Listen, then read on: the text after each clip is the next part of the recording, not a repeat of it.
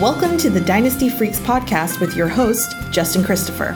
For free rankings, player values, waiver wire tips, and trade advice, follow him online at dynastyfreaks.com or email dynastyfreaks@gmail.com. Hello and greetings from Austin, Texas. Welcome all of you Dynasty Freaks. Admit it, you're addicted to Dynasty. I am too. My name is Justin Christopher and I am a Dynasty Freak, which means I love drafting, trading, scouting, managing all of my teams 365 days a year. So do you, so let's talk some Dynasty. Here's what we have in store today on episode number 107. We're going to wrap up talking about week number 4, putting this out a day earlier than normal. So all the Sunday games have been played. We have 2 Monday night games because of the COVID situation. And so here's going to be some of my thoughts on week number 4. We finally had to battle with COVID this week. It finally got to us. It made for a pretty stressful week for sure. But overall, the NFL handled things pretty well. And all but one of the games was played. That is, of course, as of Sunday night, depending on what happens with the Pats and the Chiefs tonight. It definitely is frustrating to see COVID affect the NFL game that we love. But at least we saw football this weekend. It's early, but headed into Monday Night Football. It looks like I'm going to finish the week personally 4-4. Not the best week for sure. I could finish better if Matt Ryan, Julio Jones, and Travis Kelce go off tonight. That would be pretty awesome. But like I say every week, win or lose, it's a joy to watch that football all weekend. And I have to keep that in mind, especially in weeks like this. After following all of the games this week, here are some of my observations that I have made. Top 5 observations for the week. We'll talk first about COVID's impact. COVID finally reared its ugly head on the NFL this week. The Tennessee-Pittsburgh game was postponed, kind of counted as a bye week thus far. And then, of course, the Kansas City-New England game was moved to Monday so far. And the first fantasy star, Cam Newton, contracted COVID. It could be more of a challenging season than it appeared after the first 3 weeks. But the NFL seems pretty committed to playing out the entire season. So commissioners finally needed to enact the COVID rules that they set in place before the season kicked off. I know in my leagues, at least everything worked out pretty well. We had already started naming COVID replacement players on Sunday and Monday night for the Sunday and Monday night games. And so we just added this extra second Monday night game to the field this week. What happened this week is likely to happen again this season. But the season, I believe, is going to be played in its entirety. There will be increased randomness this year for sure, which is disappointing, particularly if you're in high-stakes leagues. But at least we have football. And don't we need it? Second thing I would say from this week, we are a quarter of the week. So I'm a quarter of the way through the Dynasty season, which means I'm going to take a victory lap, and I'm also going to admit some mistakes. It's time enough where we've had enough evidence to be able to admit some mistakes as well as take some victory laps. So I'll start with the victory laps. I have 4 players that I really pumped up this offseason and I think have really paid off. First is I pumped up Robbie Anderson this offseason, believing that he landed on the perfect team with the head coach and offensive coordinator who could really maximize his talent. And headed into this week, he was the 7th highest scoring wide receiver and the wide receiver 1 on Carolina, which he was again today, nearly doubling the targets and the yardage of DJ Moore. I did not expect him to pass Moore, but I fully expected him to surpass Curtis Samuel, and now he's already exceeded them both. Second victory lap is Melvin Gordon. I loved Melvin Gordon that when he landed in Denver, and I knew that he'd become their lead back over Lindsey. Granted, Lindsey was injured, so I could be proven wrong for now if Lindsey comes back. But I've been proven right, saying that Gordon has not lost a step and he's still capable of being an every week starter. He had an incredible game this Thursday and proved that he's worth a first-round pick that I traded for him last week. Victory lap for me on Melvin Gordon. Victory lap 2 on Johnny Smith. Johnny Smith is a second-ranked tight end after week 3. And definitely, while COVID prevented him from adding to his season totals this week, he's still proven that he's a top-tier tight end in Dynasty. He has been touchdown reliant, I admit that. But he has had 7, 5, and 8 targets in his first 3 games. I doubt that he'll finish the season as high as number 2 like he is right now, but I do believe that he'll finish as a top 12 tight end and prove himself to be an every week starter. Fourth victory lap, and this is on the negative note, is on Kenyon Drake. This offseason, I said I didn't believe in Kenyon Drake. He's never been the bell cow back, and he never will be, in my opinion. I've suggested that Chase Edmonds is a valuable backup. I've said that all offseason, who could be better than Drake. And as a backup, Edmonds has scored only 4 fewer points than Drake this year so far, after scoring another touchdown this week. Drake did have had a fantasy Super Bowl winning end to last season. It made people believe in him, but I never did. And that's the best stretch, in my opinion, that he will ever have in his NFL career. And so, victory lap for me on that. Now, if I'm going to take victory laps, I also have to say where I was wrong. So we'll call this old takes exposed. Third point here. Like I said, we are a quarter way through the dynasty season, making it safe for me to admit some mistakes that I made on some players. First, off the mark, old takes exposed, is Jordan Howard. Man, I really believe that he'd be the lead running back in Miami, but he's turned into a short yardage specialist, much to my surprise. I could have seen a path to Howard losing the role to Matt Breida, but I never would have thought that Myles Gaskin could become the lead back in Miami. I traded Howard in 2 of my leagues traded for Howard in 2 of my leagues this offseason. Have not started him since week 1. I don't imagine starting him the rest of the season, or perhaps literally like ever again. Second player I was wrong on was Jack Doyle this offseason. I really believe that pairing up with Phillip Rivers, he would become a favorite target. Instead, Mo Alley-Cox has completely outplayed Doyle. Even this week, when they both were healthy, Cox was targeted twice in the red zone and got 1 touchdown pass. I just think the Colts and Rivers targeting tight ends in the red zone, I thought that was the thing that was going to happen. It was going to be Doyle, but I was just wrong on which tight end it would be, and Mo Alley-Cox has replaced Doyle, and all my Doyle shares are amounting to nothing. Similar tight end, I bought into the hype of Chris Herndon too, believing that he'd live up to his outstanding play his rookie year after missing all of his second year due to injury. Instead, he's just become a blocking tight end on a very anemic offense. He's not even been part of the passing attack while their entire wide receiver core in New York is injured. It's ridiculous. If he could improve himself under these circumstances, I don't think he can under any circumstances. And like Herndon, fourth player that I missed on was J.J. Arcega-Whiteside. He has had every opportunity to prove himself while the other wide receivers are injured, but he's done nothing with it. I gave him a pass last year, thinking that it's a rookie year, giving him kind of an excuse. But this year, however, he's lost every benefit of the doubt. I called him the bounce-back player in his second year, but now I really deem him as just a droppable player in Dynasty, completely droppable.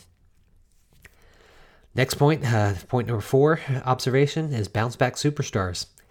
Joe Mixon and DJ Chark have been relatively silenced this year, but both superstars broke out this week. Mixon was utterly nuts. He scored 3 touchdowns, 181 total yards, and Mixon's tipping point, based on the end of last year, is 20 carries.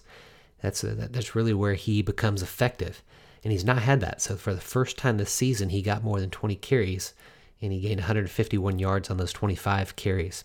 Hopefully Zach Taylor will realize that he needs to do this to win games. They finally won a game in Cincinnati.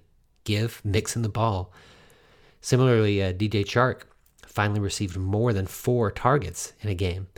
And it turned out that he took his 9 targets, made them 8 receptions for 95 yards and 2 touchdowns. I think both of these players just need to be fed on their bad teams to compete. And while on bad teams, both Mixon and Chark can become fantasy superstars this season if only they get fed more, in Chark's case, more than the 4 targets and more than 20 carries in Mixon's case. And then last general observation, I'll call this over the hill. Oh man, A.J. Green and T.Y. Hilton. They're 32 and 30 years old, respectively. Usually stud wide receivers can play well into their mid-30s, but I believe these players are over the hill. Green has been replaced by young stars like T. Higgins and Tyler Boyd, and while Hilton's not been replaced by the likes of Paris Campbell, who was lost for the season, or Michael Pittman, who's not played so well so far, he's still just not getting open and making a difference on the Colts' offense. I'm afraid to say that I believe that Green and Hilton are no longer every week starters and really are unstartable. And sadly, at their age now, they're untradeable in dynasty leagues. Hopefully you sold them before the season started like I did with T.Y. Hilton at least, although I still own him in one league as well. Let's talk now about injuries. Week number 4 injuries. Thankfully, there weren't a whole lot, but the ones that were are pretty significant players. We'll start with Nick Chubb. Man, Chubb appeared to injure his knee in the first quarter. The way that he walked off the field, though, made me believe that he'll be okay. But he did miss the rest of the game. Cleveland, I believe, has the best backup running back in the league, Kareem Hunt. He was already an every week starter in PPR leagues. And I have been starting Chubb. I actually have Chubb and Hunt in one league, and it's not even PPR, just a standard league, and I've been starting them every single week. Chubb's injury, what this means is Hunt's value for this year will rise tremendously if Chubb is gone for long. Both players maintain their dynasty value, so not much changes there, even if Chubb was lost for the season. They do have the 2 best running backs in the NFL on this run first team, so we will see what the report comes back. It seemed like D'Ernest Johnson was maybe worth grabbing as a waiver wire pick if Chubb misses a lot of time. He did actually have more carries than Hunt after Chubb headed to the locker room, so he might be the player that stands the most to gain this year, but I don't feel like D'Ernest Johnson is much of a dynasty value. Then we had Austin Eckler. Man, Eckler was carried off the field on Sunday with a cart. It's likely a serious injury if they need to bring the cart out. Joshua Kelly's dynasty value was already on the rise as he received significant playtime from the season's first game. I think if Eckler's injury is substantial, Kelly will have like an RB1 role on lockdown for the rest of the season, and he actually could, if he plays really well, steal the job away from Eckler, even though he didn't play well yesterday. If I were a competitive team in need of a running back, I'd actually consider giving a 2021 first-round pick for Kelly if Eckler's lost for the season. Justin Jackson did come back. He played for the first time this week. He'll definitely share touches with Kelly, but Kelly is far ahead of Jackson. Jackson's dynasty value doesn't move much, even if Eckler is lost for the season. And then third injury is O.J. Howard. The Buccaneers fear that Howard tore his Achilles and he'll be lost for the season. He was finally starting to show some promise this season too, which is frustrating. After being a bust in his first few years, he did score another touchdown this Sunday. Gronkowski doesn't look like his old self, so I don't see him capitalizing on Howard's absence. I really don't. Instead, I really believe that Cameron Brate will become the most targeted tight end in Tampa Bay for the rest of the season. Brate's dynasty value won't jump very much, just from a dynasty standpoint, but he should be the top waiver wire addition this week, as we'll get to now, as I talk about waiver wire picks. As a reminder, I do play in 27 to 30-man roster leagues, like what I call true dynasty leagues. And so players that I list here are really for deep leagues only. If you play in a shallower league, then there are certainly better players than these to pick up off the waiver wire. But that said, if you're in true dynasty leagues, like I am, here's who I would recommend picking up. I'll list them in the order that I prioritize them. And truth be told, I'm doing this a little bit early this week, super early on Monday morning. It's a very thin week on the waiver wire, so things might change a little bit, but here's the players that I'm suggesting so far. The first, I already mentioned, Cameron Brate. I think without Howard for the season, I fully expect Brate to get more looks than Gronkowski. Brate is not a long-term dynasty addition, but he could become a streamable tight end this season for teams that don't own, one of those every-week starters. Brady loves his tight ends, and Brate is a smart player who I think will connect well with Brady in Howard's absence. Second player I already mentioned too is D'Ernest Johnson. I will only aim to pick him up if Chubb's injury looks like it's severe enough to miss a huge chunk of the season. He could help this year if that's the case, but I don't think it really holds much dynasty value beyond this year.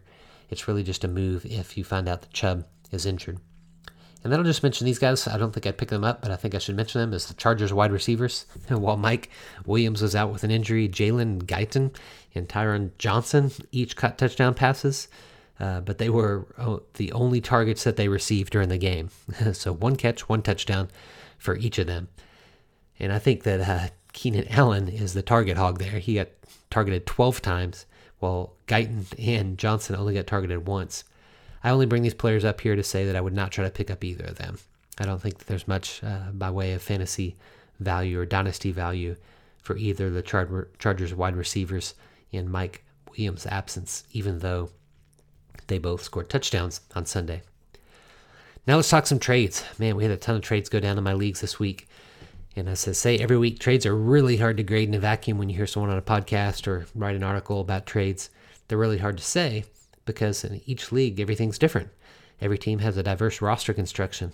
And so that's why I write about trades in my leagues, and I try to give context for the Dynasty owners why they made the trades that they made. I do grade the trade and say which side I pick, but I do that in the context of what each team was attempting to accomplish during the trade. That said, here are my thoughts on trades that were made in my leagues this week, and I hope that these trades give you an idea of how other really active owners, like the guys in my leagues, what they think about these players and how they value future picks. So, number of trades to walk through real quick.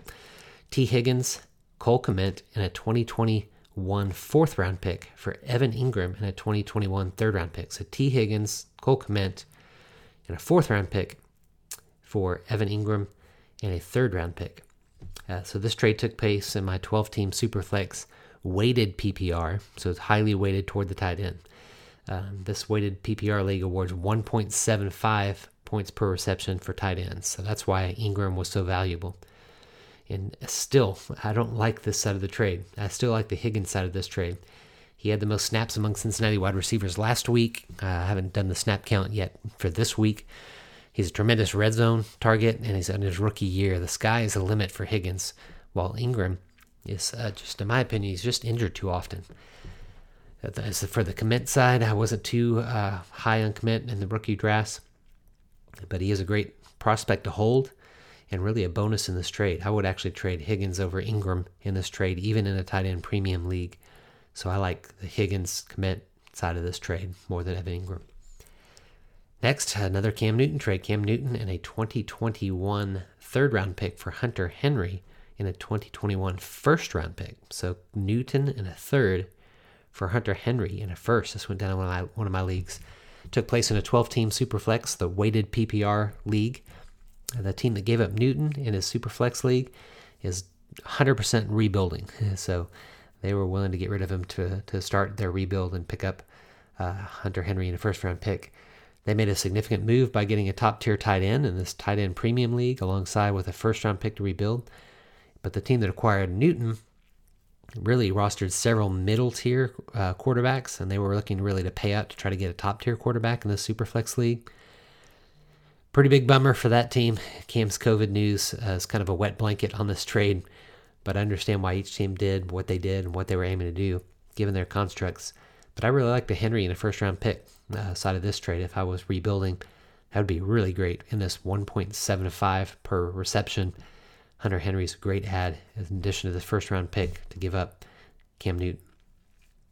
Next was James Conner for a 2021 first-round pick. So here you get the value pretty easily of what people are thinking about James Conner. He was traded for a 2021 first-round pick.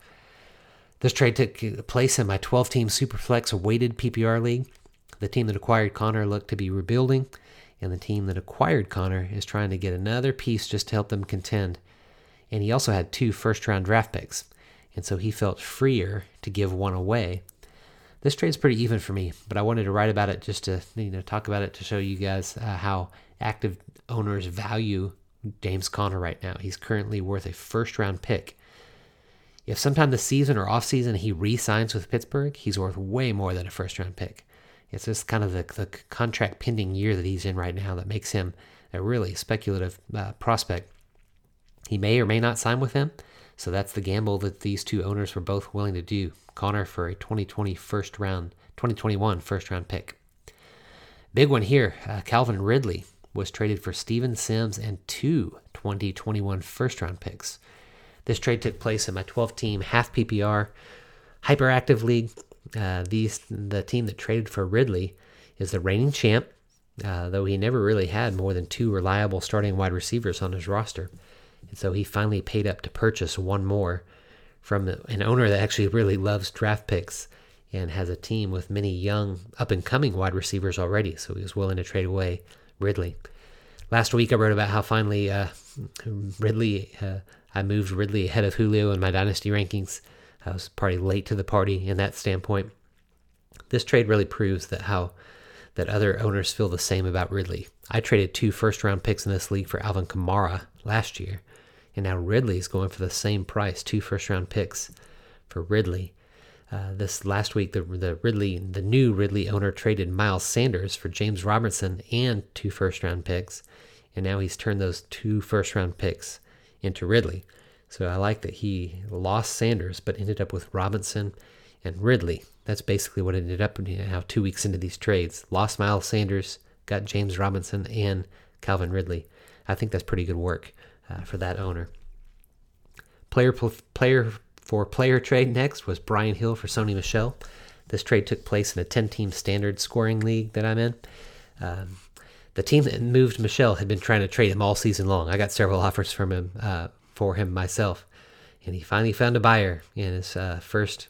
After Sony Michel finally had his first decent game. I do believe that Sony is not the future lead running back in New England. That's kind of as if they ever have one. They always seem to rotate the running backs. Pretty frustrating. But I also don't think that Hill's the future back in Atlanta. So it seems like, a pretty lopsided trade here. If I was to say in a vacuum, I would definitely prefer Sony Michel. But the team that traded for Brian Hill and gave away Michel does have Todd Gurley, and so he was buying himself the backup or the handcuff in Atlanta. I think you guys know that I don't value Michel. He's been kind of on my bad list for quite a while.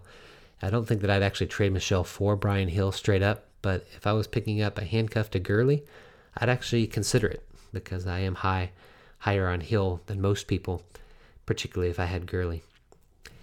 Next trade was Sam Darnold and Robert Woods for Jimmy Garoppolo and Devontae Parker. So there you got a quarterback and a receiver for a quarterback and a receiver. Darnold and Woods for Garoppolo and Devontae Parker. This trade took place in my 14-team Superflex tight end premium all flex league, Superflex league. It took place shortly after Darnold's horrible performance on Sunday. So this was before Thursday night's game where Darnold looked a little bit better.